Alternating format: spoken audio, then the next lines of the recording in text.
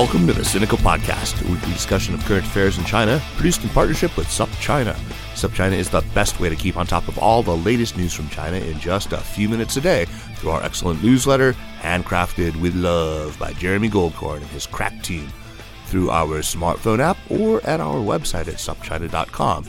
We feature uncensored original reporting and commentary from and about China, covering topics from the Belt and Road Initiative to the South China Sea, from U.S.-China competition in technology to the plight of the Uyghurs in Xinjiang, and much, much more. We're sure you'll agree it's a feast of business, political, and cultural news about a nation that is reshaping the world. I'm Kaiser Kuo, coming to you today from the Sinica South Studio in Durham, North Carolina. This week, we are featuring the second part of a two-part interview with Shelley Rigger, probably the best-known scholar in the U.S. focusing on the history and politics of modern Taiwan. To remind you, Shelley Rigger is Brown Professor of Political Science and Assistant Dean for Educational Policy at Davidson College here in North Carolina. The last section took you up through Taiwan's successful transformation into a democratic polity in the 1990s, and this time we're going to take you all the way up to the present, to how Taiwan has figured into the Trump administration's policies in the region and other relevant topics. So let me repeat that this interview originally ran on one of my absolute favorite China podcasts, the UPenn Center for the Study of Contemporary China podcast, with Nason Mahboubi.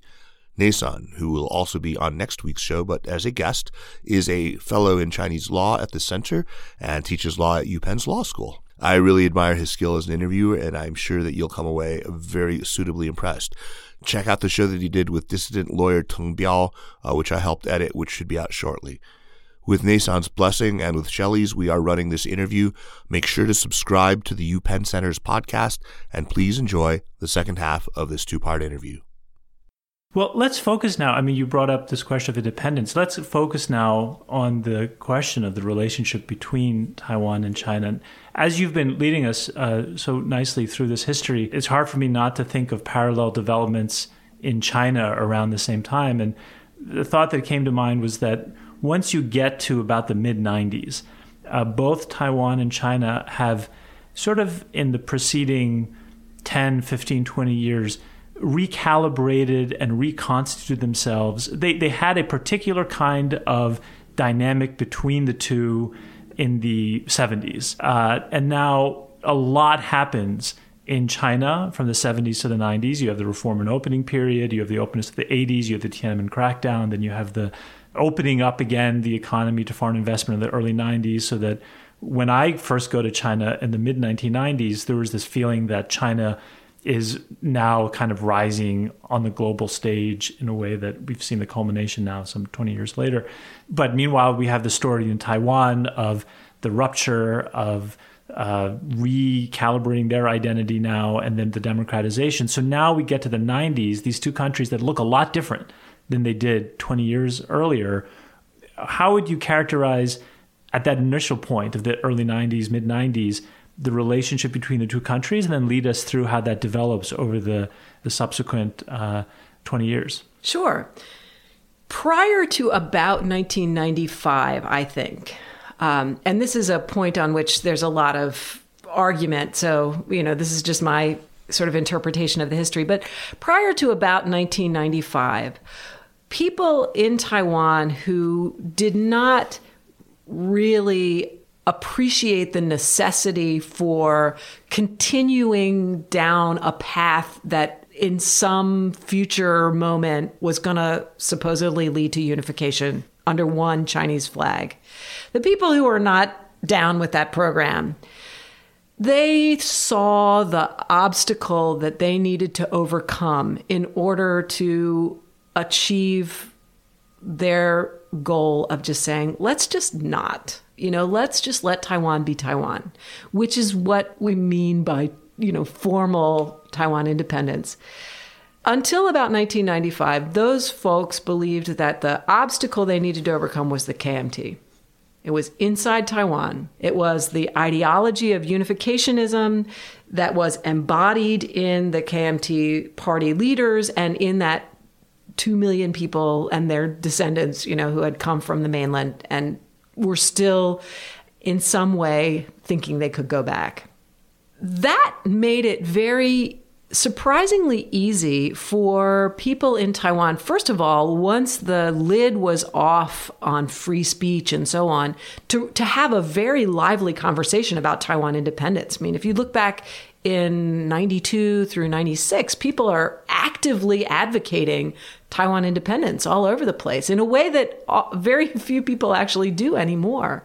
Making new flags and writing new national anthems and all of it. It also made it easy for people from Taiwan to go to the mainland and start their businesses. So there's this parallel thing that's happening. So, China's on its political trajectory, or the PRC is on its political trajectory. Taiwan's on its political trajectory, and they are colliding on the economic front. Because in 1987, another beautiful thing that Zhang Jingguo did was to say, I look around me and I see thousands and thousands of elderly men who were wrenched away from their homes in the 1940s, thrown into the army, pulled over here to Taiwan, promised that they would be returned, and it's not going to happen. And they will die without seeing their parents' graves. They will die without seeing their children that they left in the village when they went off with the army. We have to give them another chance. So he said, I will allow humanitarian visits to the mainland by these elderly soldiers. Almost all of them were former soldiers. So those guys, they get on the plane to go. They can't go directly. They got to go to Hong Kong first and then go in from Hong Kong. They get on the plane. Well, who's going to carry their luggage, right? Their sons and sons-in-laws. Taiwanese guys in their sort of early to middle age. They get off the plane, and what Dad sees is, I don't recognize my hometown. What the son or the son-in-law sees is, this is perfect for my business. The land is cheap. The buildings are crappy. The people are underemployed and will do anything for money. This is exactly what we need, because again, in one of these incredible sort of accidents of history, I guess, it's just at that moment that Taiwan's export-oriented manufacturing is topping out in a whole bunch of industries. So wages in Taiwan had gone up to where they were not competitive, and also they were facing environmental problems that were causing regulation that was also driving up costs. So shoes, toys, apparel, all this stuff, the old made in Taiwan can't be made in Taiwan anymore by 1987. And just at that moment, like the clouds part, the rainbow appears, the ta-da sings out. There's where you can set up your factory. So there's this ginormous flood of Taiwanese businesses from Taiwan to the mainland. Very welcome. These local governments are ecstatic to get this investment. Then Tiananmen happens, and all the other potential investors bug out for a couple years because they're doing sanctions. The Taiwanese, it's all sub rosa, nobody's in charge. So they just flood in and fill that space and save China from sanctions, for better or for worse. So, at the same time, you have people back in Taiwan, and many of them are the same people, right? They're investing in the mainland, but they're doing politics back in Taiwan. They're saying, we don't want to be part of China, or we definitely don't want to be part of the PRC. You have this very mutually advantageous economic cooperation going on. So that's sort of the early 90s. And so back in Taiwan, everybody's thinking the relationship with the mainland is fine. Like Lee Teng-hui is setting up these talks in Singapore. We got people talking back and forth so we can send the mail. And, if you die, so there'd be somebody to box you up and send your body back. So it's all seems fine. Meanwhile, we can talk about Taiwan independence. We can make a new flag. Then comes 1994, 95, 96, when the PRC sees these trends and says, wait a minute, we've got to knock this back, or we're going to be facing a crisis that we cannot manage.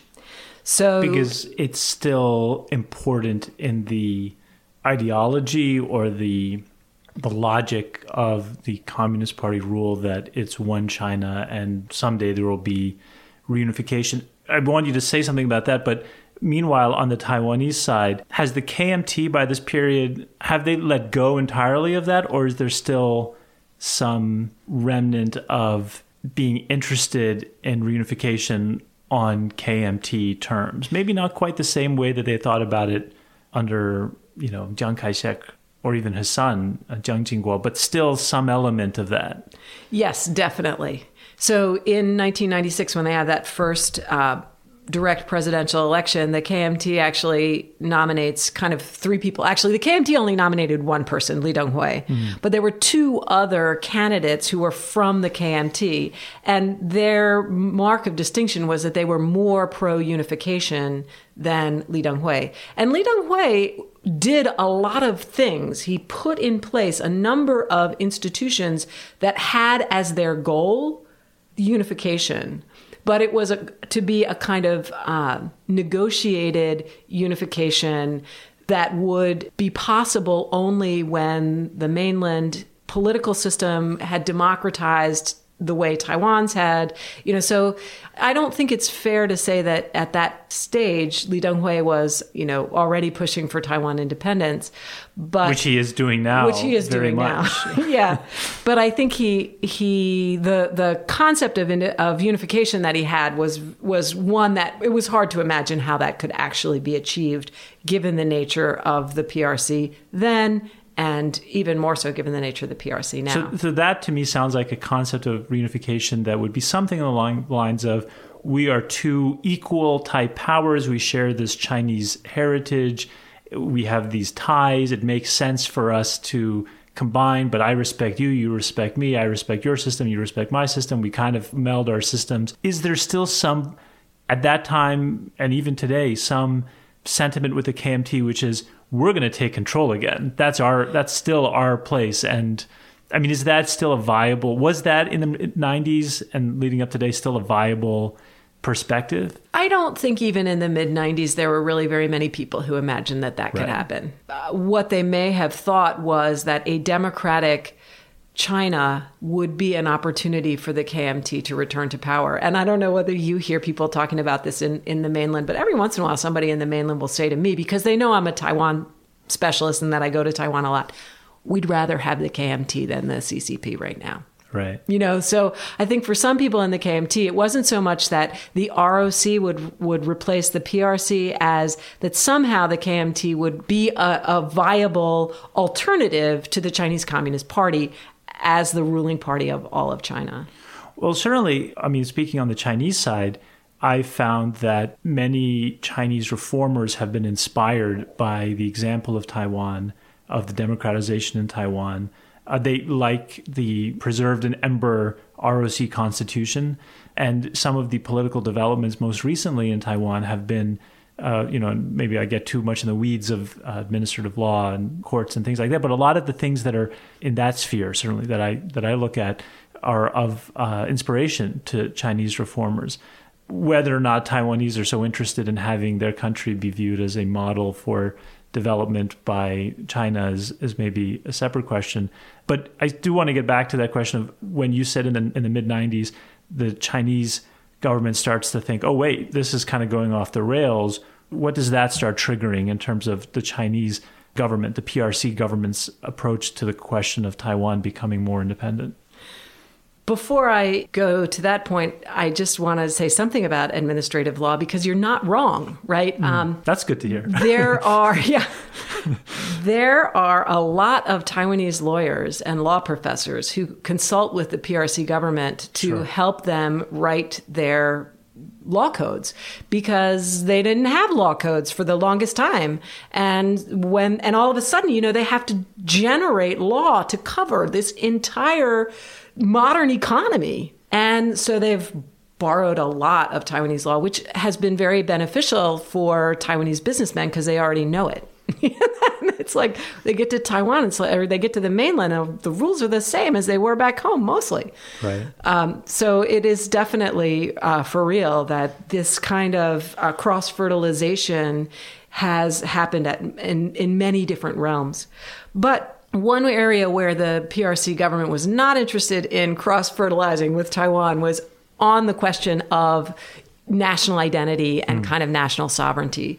So as the voice of Taiwan independence seemed to be more and more audible, and the ability of the KMT to kind of guarantee that the unificationist position would remain ascendant in Taiwan politics became less and less reliable, the PRC sort of realized we've got to show our hand here. So in the mid-1990s, there were a series of military exercises that were aimed at showing Taiwan what would happen, showing the resolve that the PRC and the People's Liberation Army had to prevent Taiwan independence. And I think that message actually was received. And if you look at the 1996 presidential election, the DPP candidate ran on this very strong independence, pro-independence platform, and he did worse in terms of votes than other DPP candidates had done in previous elections. So, he was not rewarded for his strong pro-independence stance. And I think that was because people began to realize, here they were prisoners in this KMT prison. And they tunneled out through the ground, and they tunneled up, and they broke the surface, and they said, "We're out." And then they turned around, and there's another fence encircling, and that's the PRC. And that's where the gun towers are, and the razor wire, and the Klieg lights. You're not getting out of that.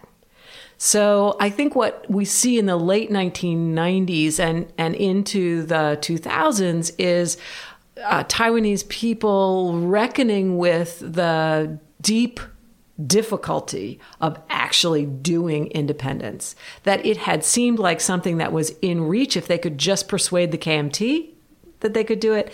And ever since the mid-90s, it's been the challenge is persuading Beijing, and that's a lot harder. And why is that? I mean, as we're recording this here in my office at the center, I have a map of the People's Republic of China up on the wall, which I bought in China, and you can see that the international boundary line very clearly is on the other side of Taiwan. So it's clearly indicating the view that Taiwan is a province of China. Why is it such a...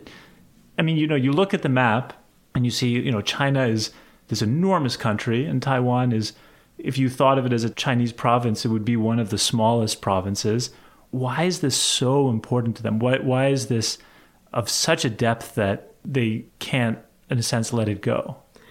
Well, of course, I'm going to turn that question back on you because you're the China guy. So, I'm going to ask you what you think. The big debate among Taiwan specialists on that question is between those who believe that it's mainly about, well, it's probably three sides to this debate, mainly about domestic politics. Those who say it is a kind of essential for the legitimacy of the Chinese government, so whatever Communist Party or Nationalist Party, but that, the integrity of some kind of territory that they've decided to define like this map on your wall is essential for the legitimacy of those who claim to represent the Chinese people in the international community. And then yet another point of view that is often expressed is that it's strategic. That Taiwan sits in a very strategic location, and that as long as it is not under the control of the mainland government, it's a risk. It's a security threat. But I would love to know what you think is the reason. And I wish I had a better answer than I do. It has been a puzzle for me. It's not something that I study particularly, but I do find that over the years, it has become something that in China, I feel like there's less sensitivity about. I think when I first started going to China in the mid-90s, I would encounter more strong views among just interlocutors in China about Taiwan. And I feel like at least within the group of people that I interact with, that's lessened over time. I do take your strategic point that, you look at Taiwan as a potential launching pad for, which, I mean, that's the way the KMT viewed it for a long time. It's not an irrational point of view for some kind of attack on China. That in some sense, I think, I don't know. I think the ideology part of it, the notion of the one Chinese nation, I don't know how much that really is the driver or other things. But in any case, I want to jump ahead and to connect to the current developments and President Xi Jinping, who clearly is expressing a very robust view of the necessity of reunification. I'm jumping over ever greater ties between Taiwan and China through the 90s, through the 2000s, through the beginnings of this decade. And we don't really need to get into it. The bottom line is just that there's more, not just the Taiwanese investment in China, but a greater Chinese investment in Taiwan over time, student exchanges, flights, the full gamut. So even as the relationship gets more complicated politically at some level, it's also become a much, much deeper relationship. Maybe do you want to say anything about that before we jump into President Xi and his attitude? Yeah, I think that you're exactly right, that the relationship between the sort of everyday practical interactions between people in Taiwan and institutions, organizations that are headquartered in Taiwan and people, institutions, and organizations on the mainland, those interactions have become just absolutely indispensable, I would argue, for both sides. I'm currently working on a project on Taiwan's contributions to the PRC's economic takeoff. And I'm not sure that we would see China as we do had those Taiwanese sons and sons-in-law not taken their Barbie factories over to mainland China. Maybe not Barbies, but you know what I mean. They're injection molded plastics. Well, they're Apple factory. And that's a whole other wave in the 90s when Taiwan, so they clear out all the basic manufacturing and repopulate their economy with high tech. And then they sweep the low end of the high tech off to the PRC, where now, our iPhones are made.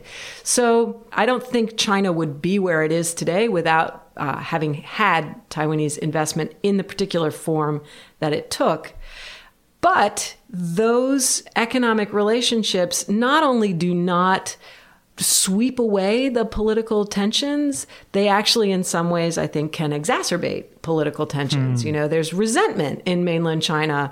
Why do these Taiwanese think that they can, pay our workers so little, or are they exploiting the opportunities that we have here? And the Taiwanese say, why do you always, every time I hire a good factory manager, after 2 years, he's off opening his own factory, making my product for cheaper under the protection of the local party secretary. So there's ways that these interactions actually make the relationship more difficult rather than less difficult. But what about Chinese investment in Taiwan? Has that become something that creates tensions as well? It's much more limited because it's much more tightly regulated. But yes, it does create tensions. And how I would sort of explain the last maybe 10 years of cross-strait relations is really in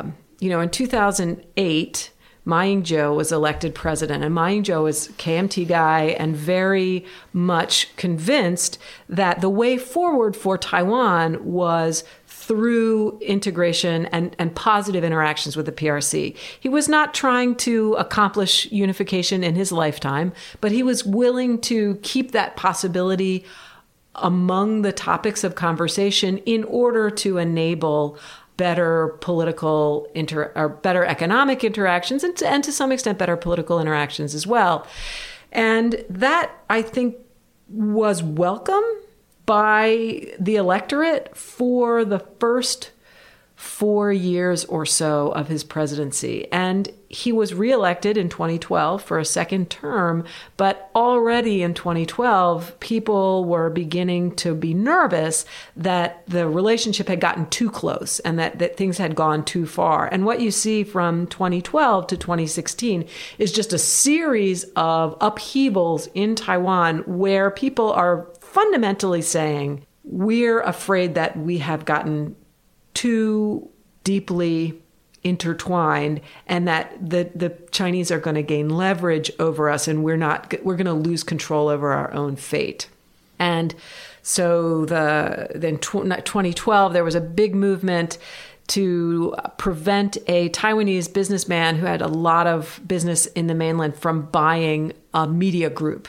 He already owned a lot of Taiwanese media, and he wanted to own some more, and people really reacted very strongly to the thought that this guy who had made pro-unification statements was going to own like a substantial fraction of Taiwan's media. And in the end, he didn't do it. Similarly, in 2014, the sunflower movement that people may have heard about was about young people raising the question, who's making these decisions for us? It wasn't strictly an anti-China thing or, too much integration, but it was really more fundamental than that. They were asking, is our political system working? Is our voice audible? Is anybody paying attention to the potential hazard of just forging ahead with this strategy that says the more interaction we have, the better? And I think that's really what was driving the sunflower movement.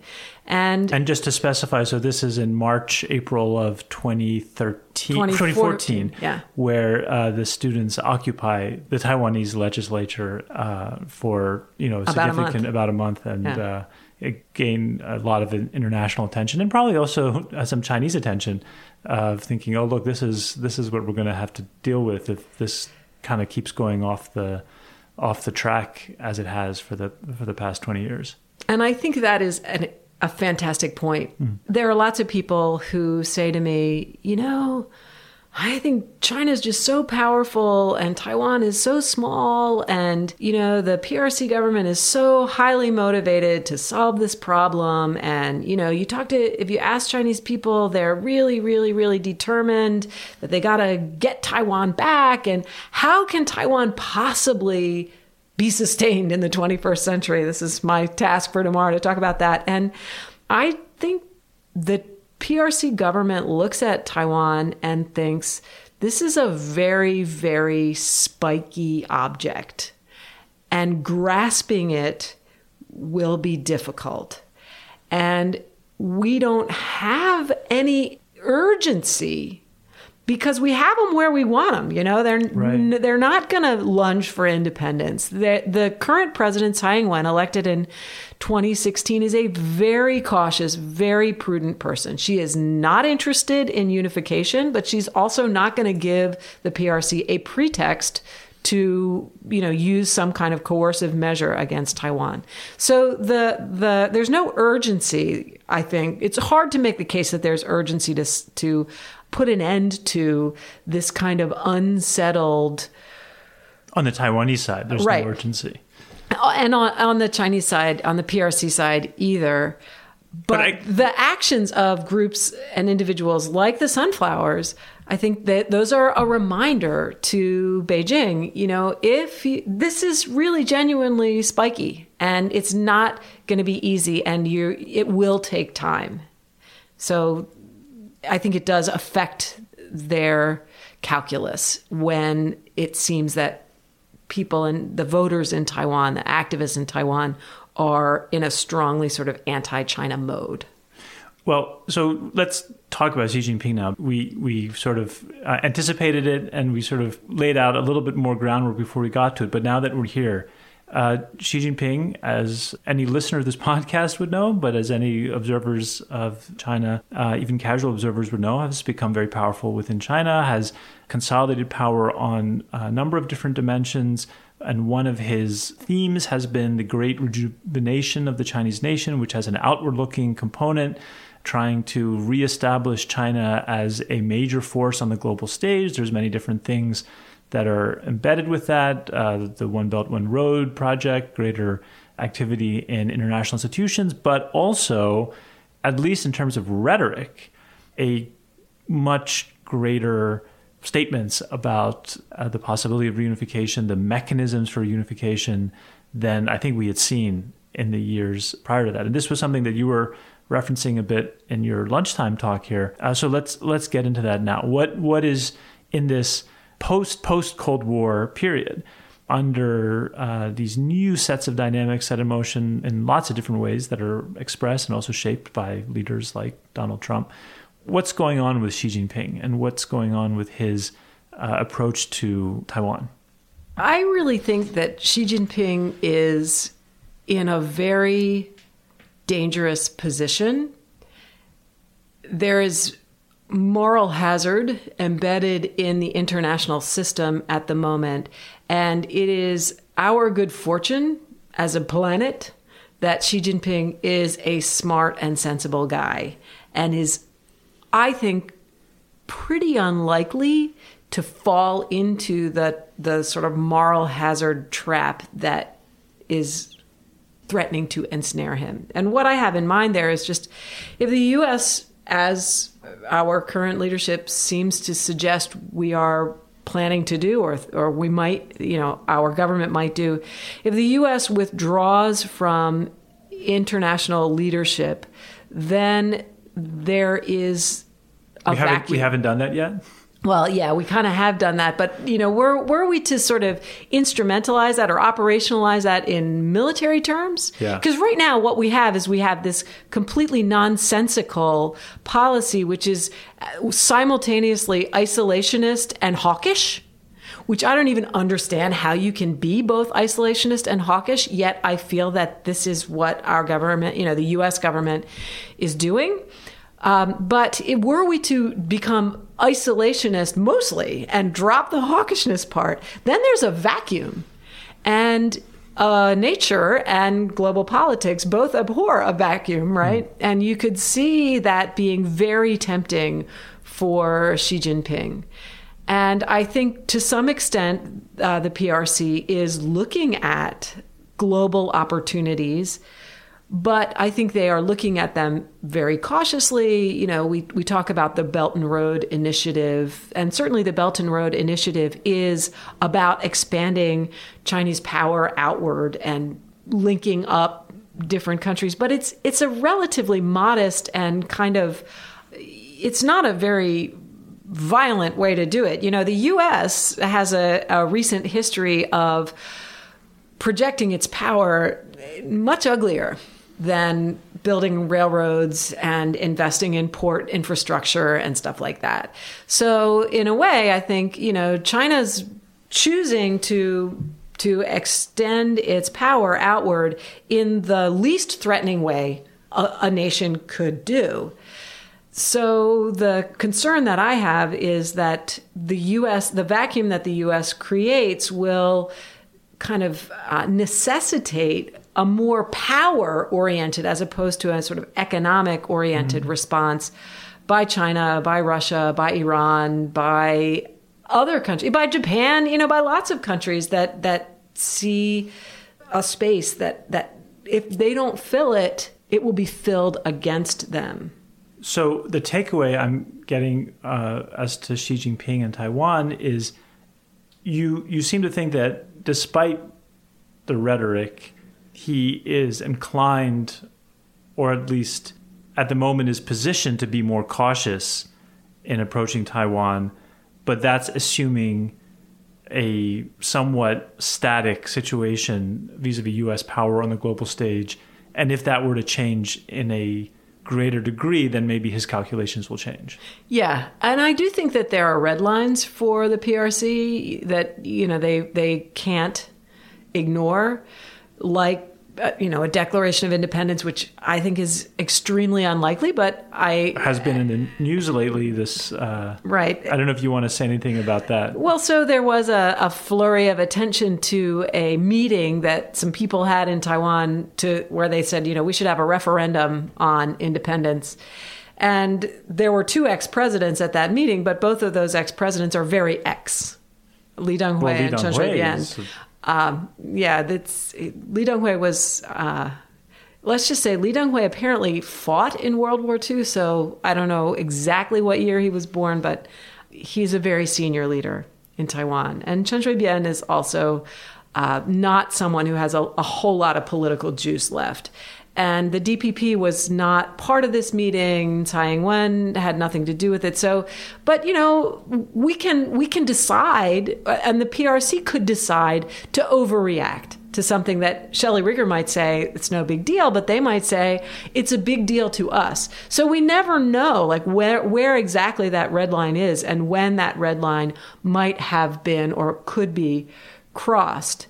But I think, and here I guess I want to go back to our map of China, I think the biggest risk is, and has been for a long time, the possibility of a misstep by the U.S.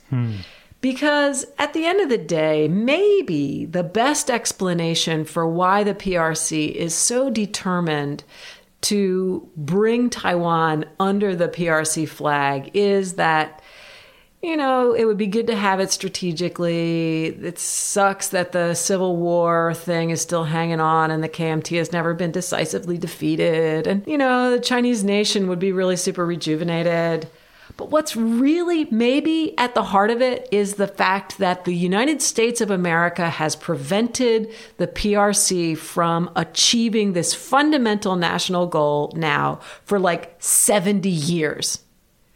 And how can China be fully stood up as a major nation for the 21st century as long as the United States of America is thwarting something that the PRC has defined as a top priority? So it's less about, who cares what the people in Taiwan want? We can wait forever for them, maybe. But the U.S. needs to get out. And as long as they're in it, we will have to fight about it. So I think that's why things like this Taiwan Travel Act are a little scary, because these are the sort of inflection points for the U.S. where we make a decision. Are we going to remind Beijing that we are in it in that way, and that in some sense the inability to solve this problem that they have chosen for themselves is our fault? Are we going to put that right up in their faces, or are we going to say, you know what, Taiwan's okay, we're okay, we don't need to poke. As my dad says, we don't need to kick the skunk, right? And my concern with this administration is that there's nothing Donald Trump loves better than to kick a skunk. I'm not entirely sure what the image of Donald Trump kicking a skunk is bringing to mind here, but that does make me want to think about, we've talked about the U.S. as a factor in this story, insofar as the U.S. may withdraw from global leadership and leave a vacuum. We've talked about the U.S. as a factor in the story insofar as the U.S. Congress is passing things like the Taiwan Relations Act, which, as you very nicely laid out, is consistent with how the U.S. Congress has approached Taiwan since the 1970s. But then the next variable is how President Trump will treat Taiwan in the context of his efforts to forge some kind of relationship with China, whether it's a more cooperative relationship or a more contentious relationship. Taiwan is going to be a chit in that story. And so what are your thoughts on the challenges, or the risks or the potential rewards of President Trump's engagement with China for Taiwan? So for that one, I think it's helpful to go back to December 2nd, 2016, when they had this phone call.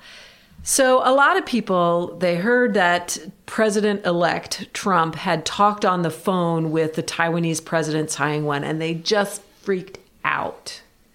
But I thought, first of all, I see the hand behind that. Like, I understand who set that up. I don't know exactly like the names, but I have a list, and I bet it's somebody on that list.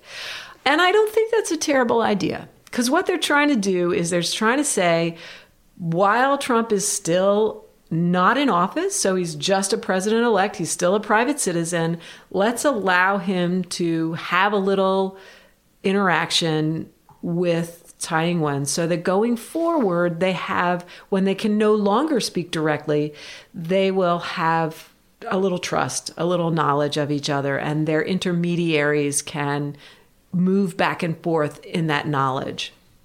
So I thought, I can see how somebody thought that was a good idea. But here's what wasn't a good idea.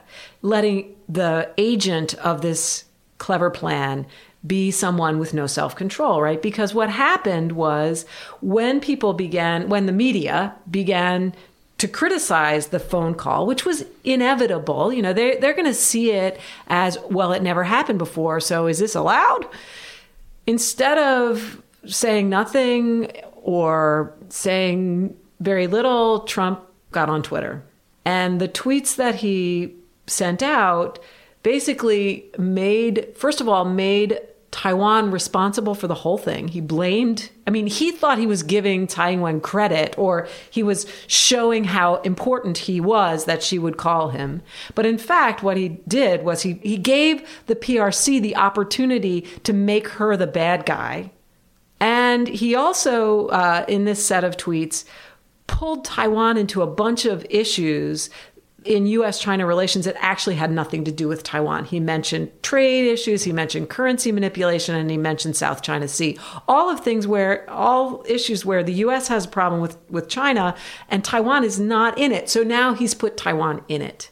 And then he goes on with an interview to say, well, I don't know why we should do this one China policy until I get something from the mainland. So at this point, I just imagine that Tsai Ing-wen is cowering under her desk.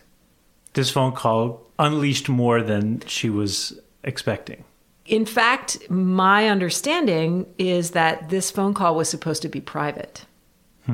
So, yes, it unleashed a lot more than she was expecting. And she is not in a position to rebuff the advances of Mr. Trump, as so many women have found themselves unable to rebuff his advances, nor is she able to, she can't say, I don't want your help. But what she's getting is not necessarily helpful. So Taiwan is in a very difficult position vis-a-vis this administration.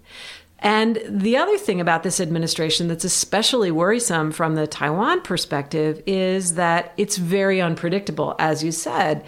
And so the possibility that Taiwan could be a bargaining chip or could be introduced into some transaction is ever present. And it is impossible for me to say with any confidence whether Taiwan would be played out as a chip in the sense of the U.S. government telling the PRC government, we can withdraw our support. We can stop selling weapons to Taiwan in exchange for this, whatever you give us.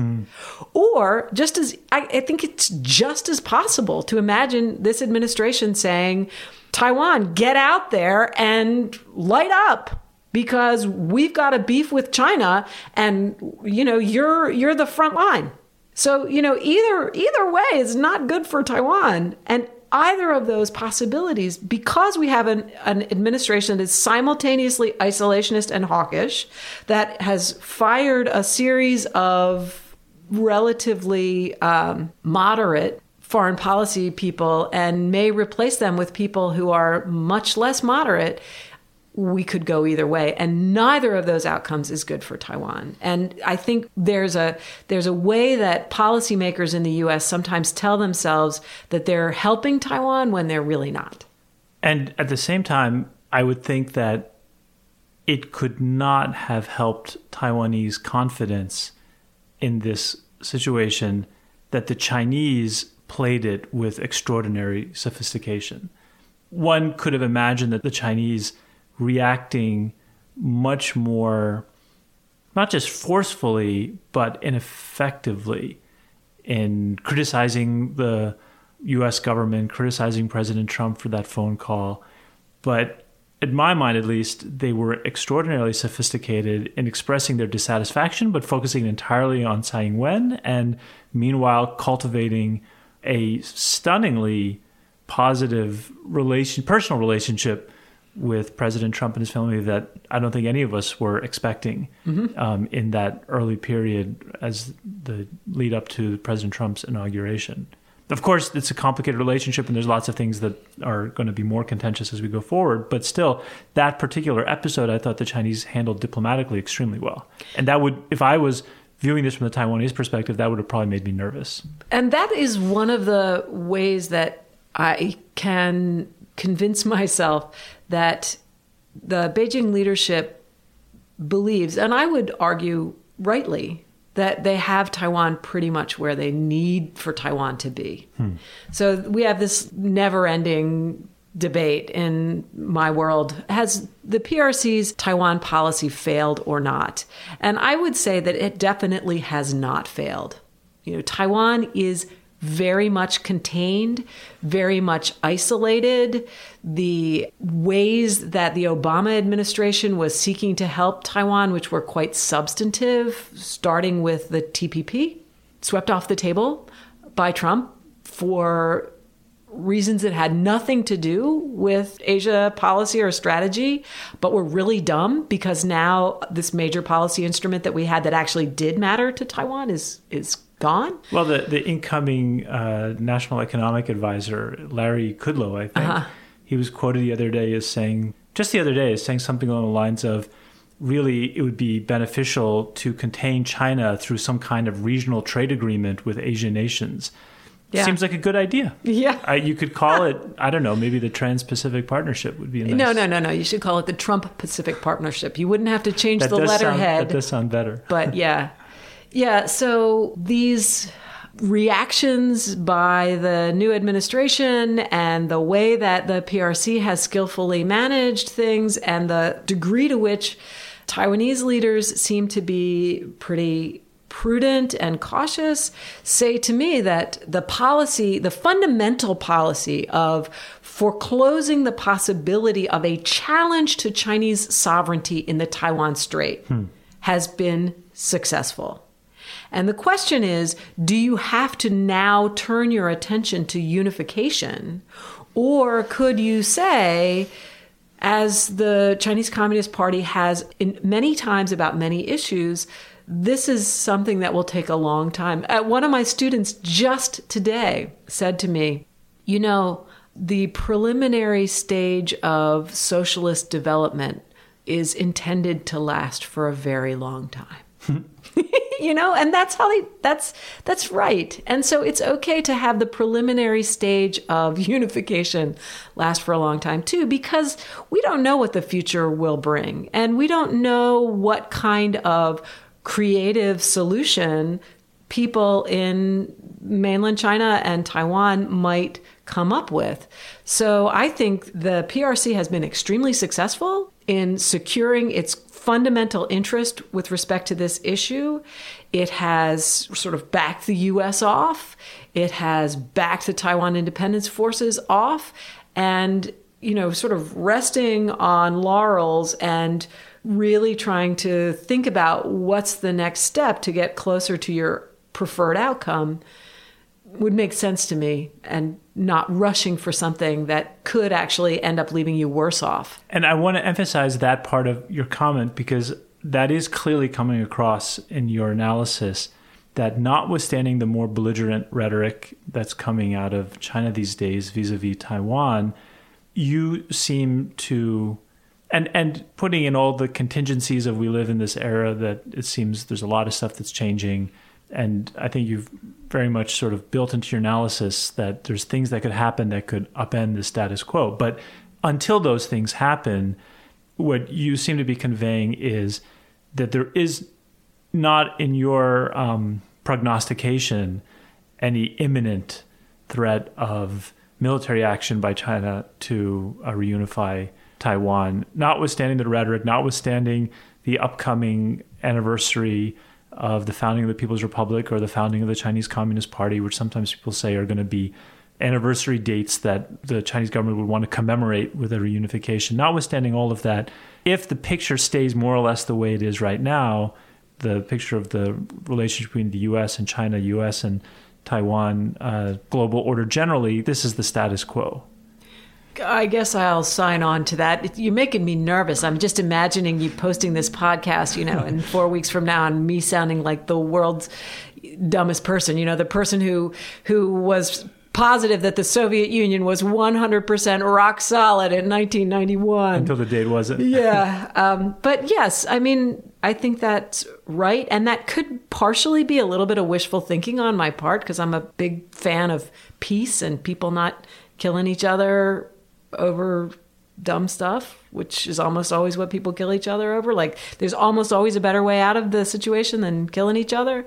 So maybe it's wishful thinking on my part, but I also think the PRC government has so many other priorities and so many other challenges that they are facing, and so much to be proud of and so much to point to as positive achievements, that I just think they are able to recognize that continuing to amass a record of success, a record of promoting better life for people all over Eurasia, Africa, Latin America, that's your legacy right there, Yeah. Do that one.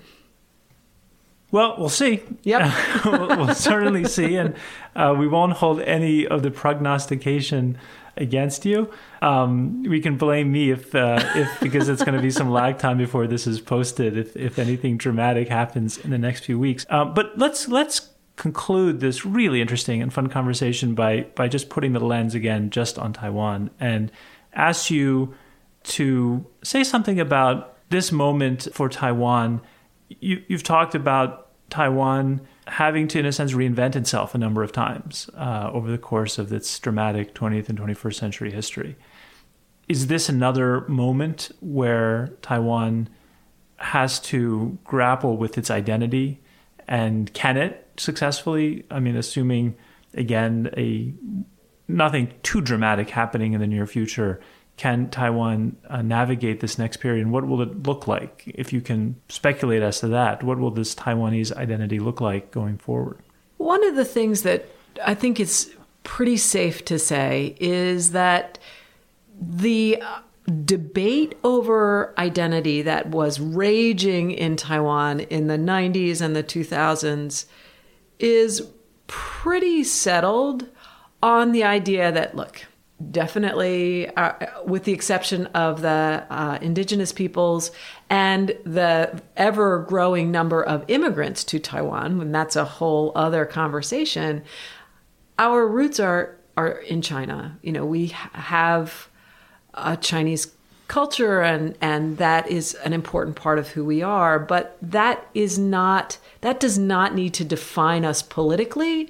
And our community, the sort of the community of shared fate or common destiny that we belong to as Taiwanese, is specific to this island and, the little scattering of islands around it.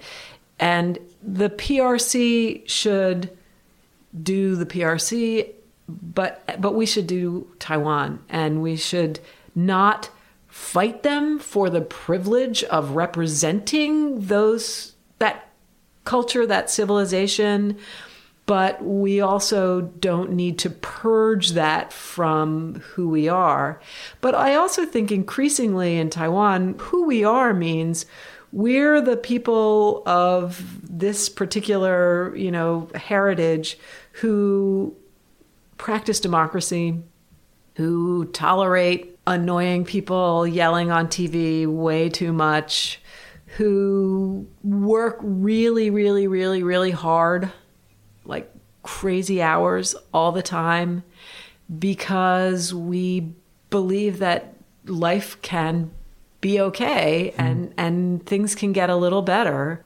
There's a kind of modesty about Taiwan that I think serves that people really well. They're not asking anybody to follow their model or, join their bandwagon, but they are making themselves a different kind of beacon, a beacon of kind of civil society and civic conduct.